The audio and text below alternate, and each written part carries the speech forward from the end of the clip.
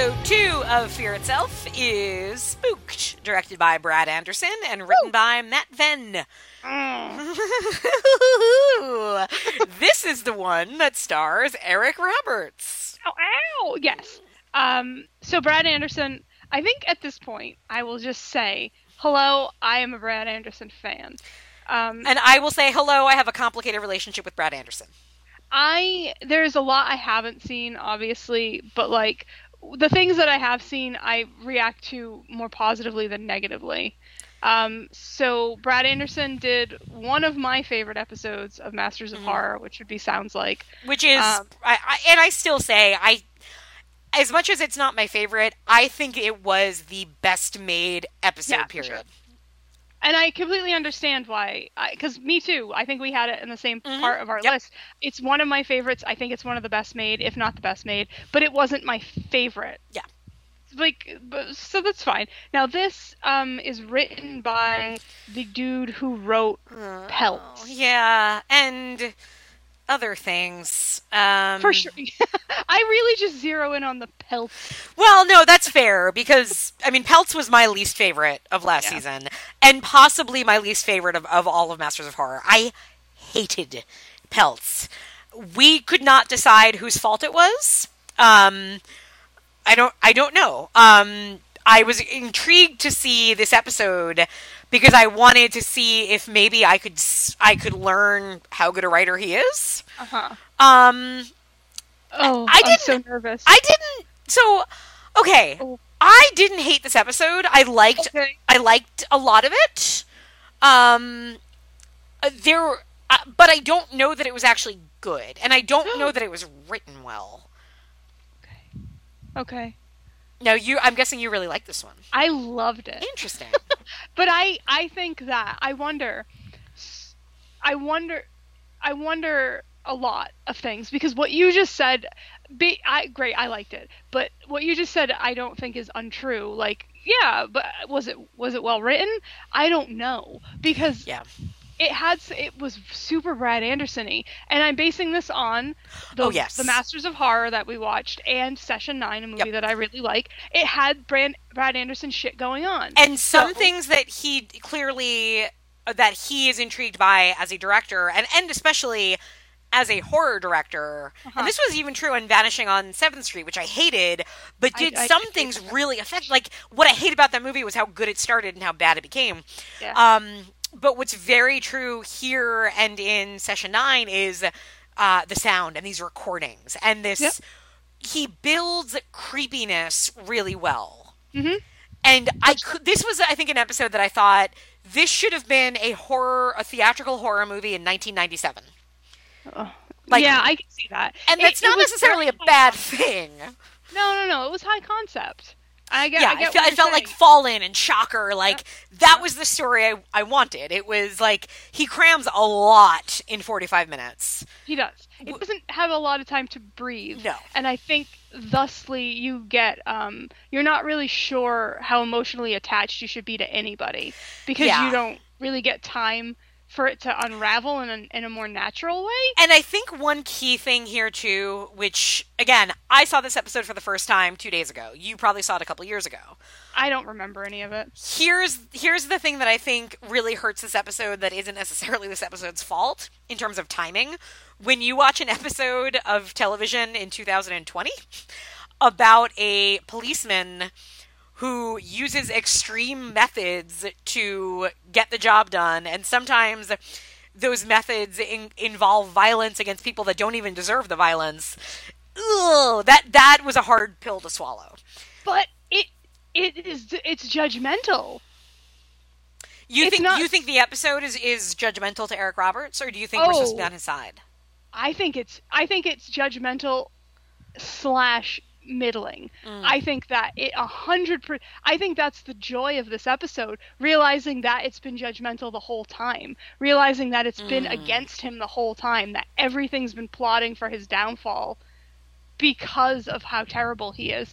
And I think that this is a very complex episode, and I really like almost everything it does. And there's one thing I don't like that it does, but I like almost everything that it does. Let's synopsize. Please do. And again, for everybody at home, we are going to spoil this episode. So this episode, it starts in the past, Eric Roberts' past, and he does something really terrible. He's looking for like the mayor or some senator's lost kid, kidnapped kid, or whatever, and he is interrogating somebody and fucking slits their throat and they die. But it's not that simple, right? He slits his throat. I mean, he's terrorizing him. Well, he slits his throat. He finds the kid, which this really confused me. Where the fuck were they? Like some like flop house. It looked like. Yeah, it was very odd to me because it was like he has this guy handcuffed and he's upstairs. And when Eric Roberts goes upstairs, there's like 35 people hanging out. I'm like, what's going on? Where am I? That bothered me. No, I get that. It was strange, and I just had to assume it was some kind of like tenement house or I don't know. And I was like, maybe if he had actually searched instead of just yelling, he would have found it. Also, like, where's protocol? Where's your backup? But to me, that established he's not a good cop. Right. Well, because then what happens is he doesn't... It's Jack Noseworthy, who you've seen in things. He was in the Brady Bunch movie and Event Horizon, but I mean the Brady Bunch movie. But he slashes his throat, finds the kid... Backup comes, and the kid's okay. They have Jack Noseworthy on a stretcher. Yeah. And meanwhile, Eric Roberts' supervisor is like, you better hope he lives, because otherwise it's not going to look so good for you. And then Eric Roberts goes up to Jack Noseworthy when nobody's around, and he slits his throat for good, right? I mean, but I don't think we're supposed... It's terrible. But I don't think we're supposed to think anything other than that. I think we're supposed to think it's terrible. I don't know. I guess I'm so used to... And I mean, I say this as somebody who watches SVU, where I'm so used to the cop who crosses a line, but it's okay because he does save that kid. I think it's supposed to be a subversion of that.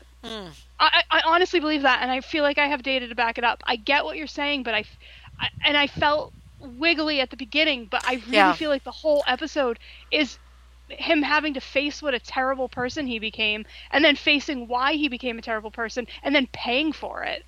I really feel like the whole episode is retribution for him being awful. Okay, I can buy that.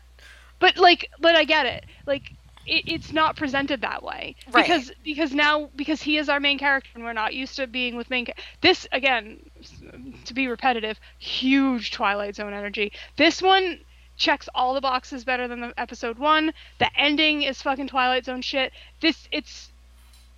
Zach describes Twilight Zone endings as like, nice try, asshole. That is what you're supposed to walk away with. Like, pfft. And this one does it very well. But like, I get what you're saying, because we have that like flashback, and now we're in current times, and we're still following Eric Roberts, and he's now like a PI. Yeah. And we see him interact with his PI assistant, and we see him in doing his job, and he's just living his life, busting cheaters, you know, and playing tapes of people having sex. And you're like, I guess, like, now I just hang out with this dude. So it's off-putting. Yeah, I mean, I guess I was still taking him as... I don't know. I didn't get the sense that I was supposed to see him as a bad guy. Now, I do see him as a bad guy, especially in 2020, when a cop being a violent sociopath is a bad thing. But it didn't, because he does find the kid. And again, I'm not saying that what you saw wasn't intended. I think I just I didn't think to look for it. Because you're right, there is then that next... when he is fired, it's not just for this guy. It's because, remember this woman who you tortured, and she didn't even do anything? Like, yeah, you're right. There is that sense of he has hurt innocent people. But when you see him, he's not... I mean, he's like... So yeah, he's a PI, and he's kind of also blackmailing his own clients. Like, he's kind of shady, but he's also sad, and you find out why he's sad, and he does have a really sad backstory. Which, go into that, please. So, yeah, I everything you're saying is right. I just feel like it's so purposeful. So, like, you find out, so a woman comes in and tells him to that she thinks her husband's cheating on her, and like to stake out the house, and there's an abandoned house across the street from it, which isn't strange at all. And so he goes and he sets up in the abandoned house. I loved this aspect, by the way. This weird haunted house, model home / flop house, all of that I really liked. It looked amazing and weird, and I loved it. So he goes and sets up in this abandoned house to watch this house, and immediately it's weird, and weird shit is happening, and there's unsettling graffiti. Right, he's seeing things and hearing things that his assistant is not. It's not. He's seeing people in the house, but his assistant is not seeing that. His assistant is D'Angelo Barksdale. And there is a baby doll hanging from the ceiling that winks. Yeah. That's why I didn't want you to talk about like, we're not talking about winking baby dolls in episode 1. That's episode 2. Don't give away your cards. I thought it was very funny. Yes. So he's seeing all this stuff, and we find out that all the stuff he's seeing and hearing is about his own crimes. So he's hearing all this fucked up shit, and it's about people talking about him, about what they did to him, what he did to them, and how he hurt them.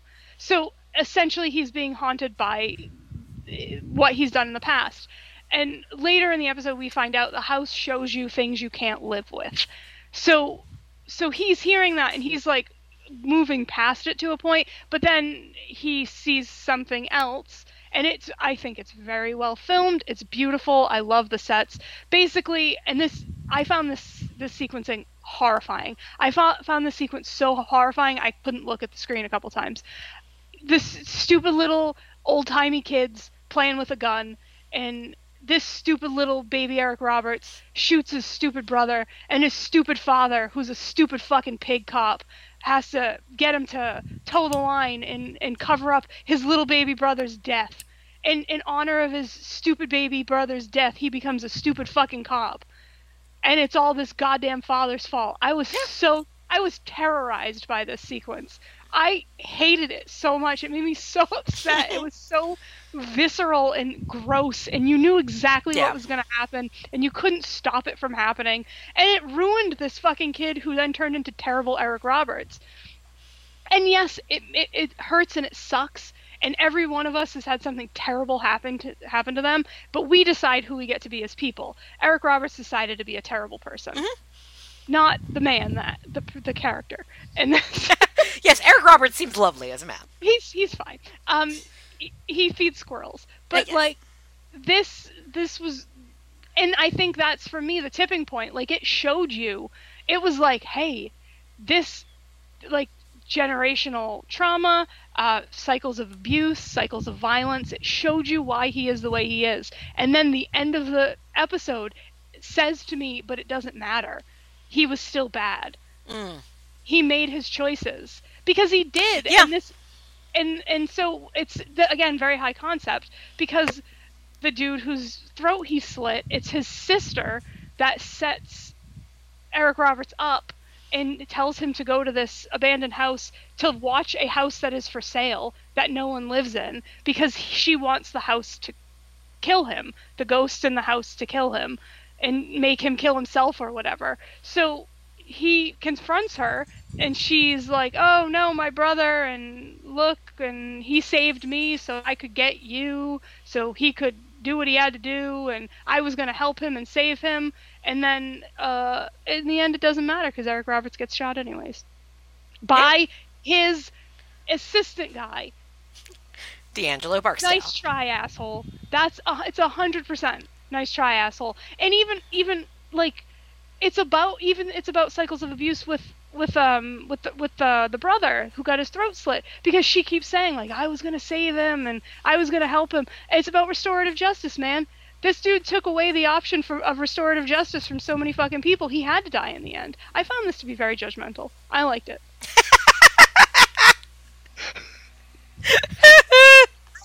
I liked it a lot. I found it really effective and really gross and really upsetting. I liked it so much.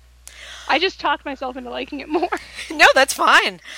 I liked watching it because I felt like, and again, this is where I love that 45-minute cap, because sure. This could have been a movie. And again, like, it felt so much to me like, yeah, this would have been, I don't know who you would cast. Like, I'm thinking like The First Power, like all of those 90s era horror thriller cop movies, right? Yep.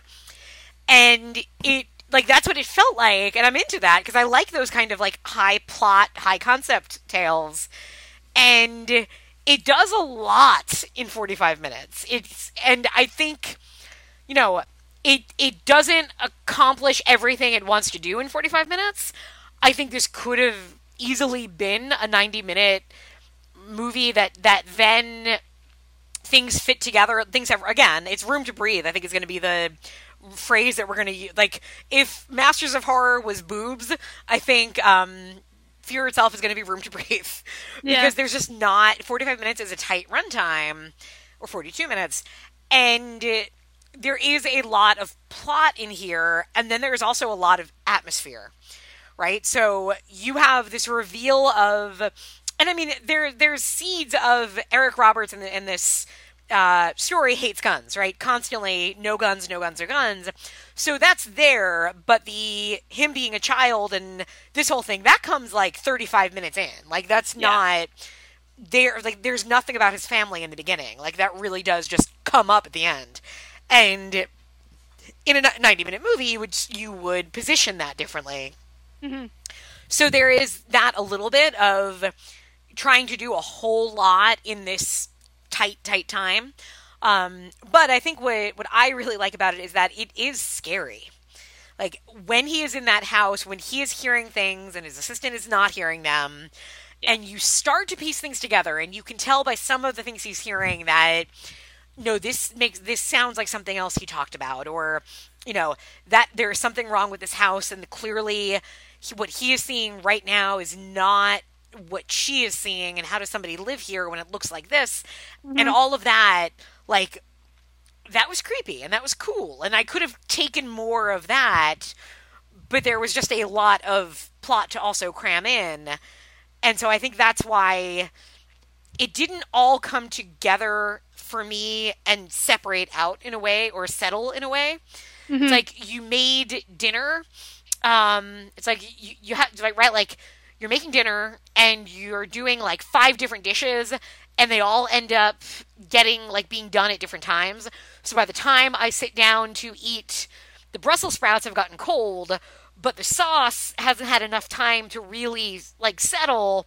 So there's all these good elements, and it's somewhat satisfying, but it just didn't pack together and click the way I wanted it to in the end. Mm-hmm. I get that. I could also be, I could be looking for things that aren't there. I could be doing some work for it. But I don't know, I thought there was enough elements there that this was the story that I wanted, which never happens. Yeah. I never get the story I want. I get the story that somebody else decides to dump on me. So I thought this was, like, really, I don't know, I liked it a lot, and I liked the Brad Anderson-ness of it, and it especially by the end, when they're, like, just in this woman's house in a room, I was like, is this an old episode of the X-Files? It felt so much like that. I can see that. And I was like, it's just so weird. Like, it was weird, and I feel like he has, in the 2 things we've seen that he has done for this, you know, thing, he understands it in an interesting way, because sounds like with Super High Concept too. Yeah. Like, but I just feel like there's this almost like, hey, I'm going to tell a story that's like a Fringe episode if Fringe Division never shows up. It's like a, you know, X-Files if Mulder and Scully aren't in town that weekend. There's just something cool about that. And I don't know, I felt like it really was judgmental. It was like, this person has to die because they've done terrible things, and now we know why, but it doesn't negate the terrible things they did. Yeah, no, I think that's fair. Because it is very much, and I think this is, you know, something we have seen a lot in news in recent times and everything, of like, oh, I'm sorry, I'll try better now. Okay, that's great, and some people do, and some people get better, but it also, you know, you also did terrible things, so you kind of should pay for them. For sure. And like, so he's not a cop anymore. But that wasn't his choice. Right. He yeah, didn't decide to stop being a cop. Then he goes and he's a PI, but he's not like a clean PI. He's blackmailing his clients. So he never chooses to be a good person. He has so many opportunities to change what he's doing and be different, and he doesn't. And I know this is very bleak, and the only answer for it is death. And that's my kind of bleak, I think. Yeah. The more I think we talk through it, I really want Brad Anderson to make that movie, like I think, and it was more prevalent in Sounds Like, but I think it is here too. He has a really interesting understanding and interpretation of what is scary. Yeah. And the fact that Sounds Like is an audio, like, Sounds Like is all about scaring you with noise. Mm-hmm. And, Session 9 is all about scaring you with noise and with lightness and darkness, which is there for the first 10 minutes of Vanishing on 7th Street. Like, That's true, like, yeah. And yet, every one of these things I've had some issue with. There is something about, right, Session 9 just doesn't work for me in the end. I get it works for everybody, but there's something about it that I have a distance to. Sounds Like I just felt like in the end it was about a nagging wife, and I hated that. This episode just had too much else there that didn't make it, like, break through for me. I just want to know, like, I want him to make that perfect thing that reaches me. And I don't, I'm looking at his, like, production, like, what he's working on and everything. He has one thing that sounds exciting called The Dwarf with Peter Dinklage, that the synopsis is: a Machiavellian dwarf in medieval Italian court brings the kingdom to the brink of ruin by manipulating the prince he serves. Maybe that's it. Maybe that's the thing I need. Like, maybe that's yours. He has another one, Confessions of a Memory Eater, which I guess is based on a novel. What if there was a chemical substance, a pill, secretly derived from an ethnopharmacist from an herb found in India, which allowed you to abandon the present and re-experience any event of your choosing with all of your 5 senses? Like, ooh, okay, that's it. Like, he can do sensory horror better than anyone. Oh, I just want him to make the movie for me. I'm being very selfish, I know that. But there is something about his stuff that I can tell is so good and so, intelligently made and staged. And every time I find myself saying, and yet, and I don't want to say that anymore. I get that. Sometimes things work better for some people than others. Like, I don't think this is perfect. Just like I didn't think Sounds Like was perfect. But there's these, he does things that work really well for me. And this was subversive enough. Like, I never really had a good handle on where it was going. Like, there were many places it could have gone, and I like being kept on my toes, and it did. It unfolded in an interesting way.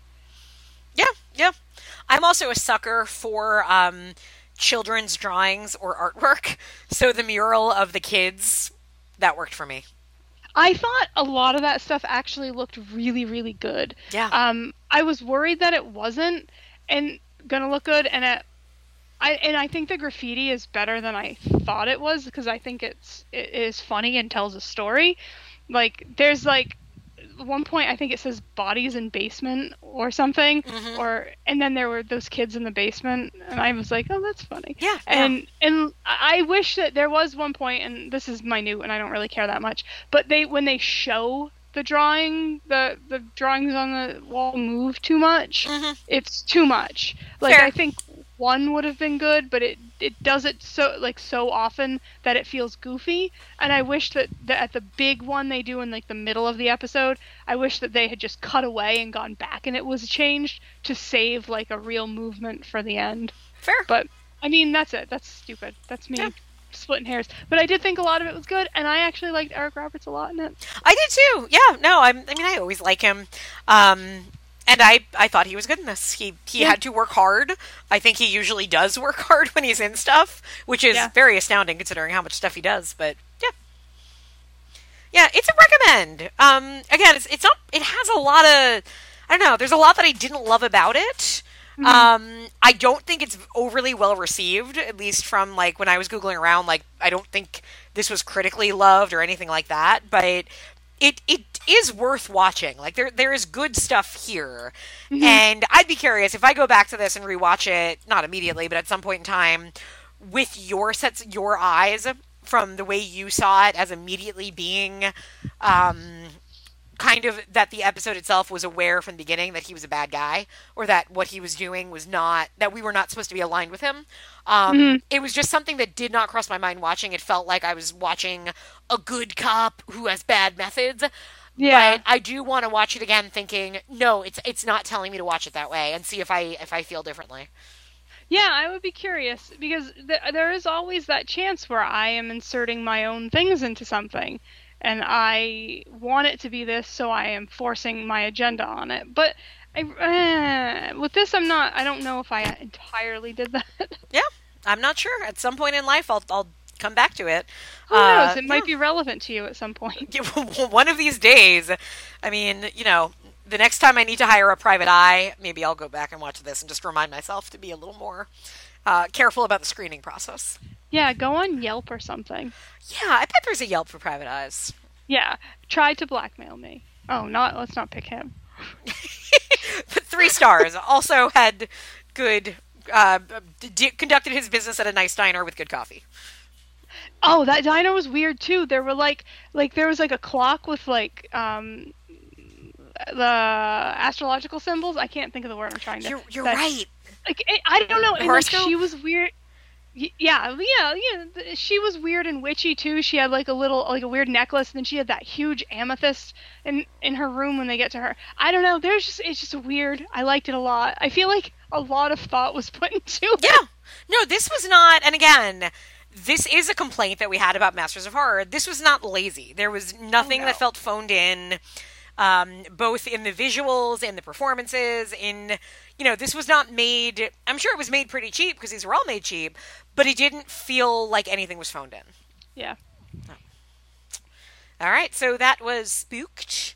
When next we meet, we are watching somebody else's episode. Do you remember who's next? No, and I shut IMDb already. I'm failing. No. I know Landis is episode 4.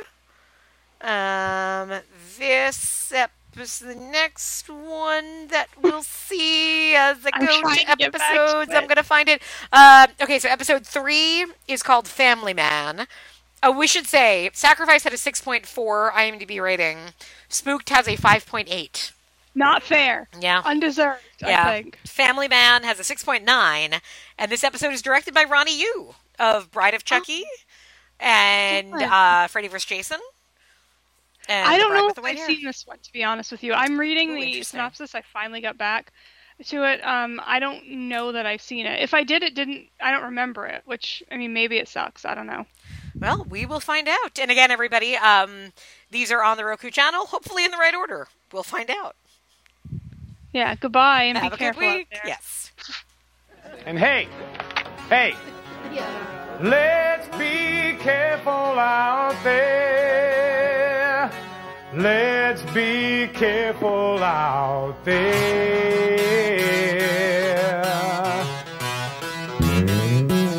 We had a 187 at the 7-Eleven on the corner of 4th and Main. 2 Caucasians of the male persuasion put a bullet through the cashier's brain.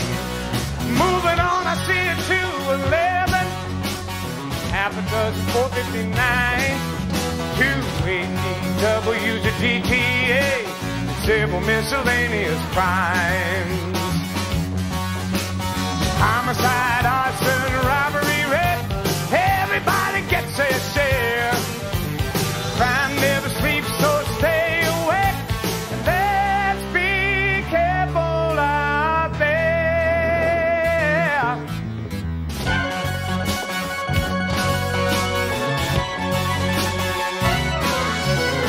15 and 20, that's Brewer Everest.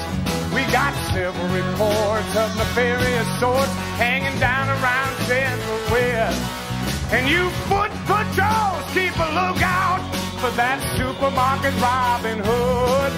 He been stealing from the stores and giving to the poor. He's the hero of the neighborhood. Homicide, arson, robbery, rape. It wouldn't hurt to say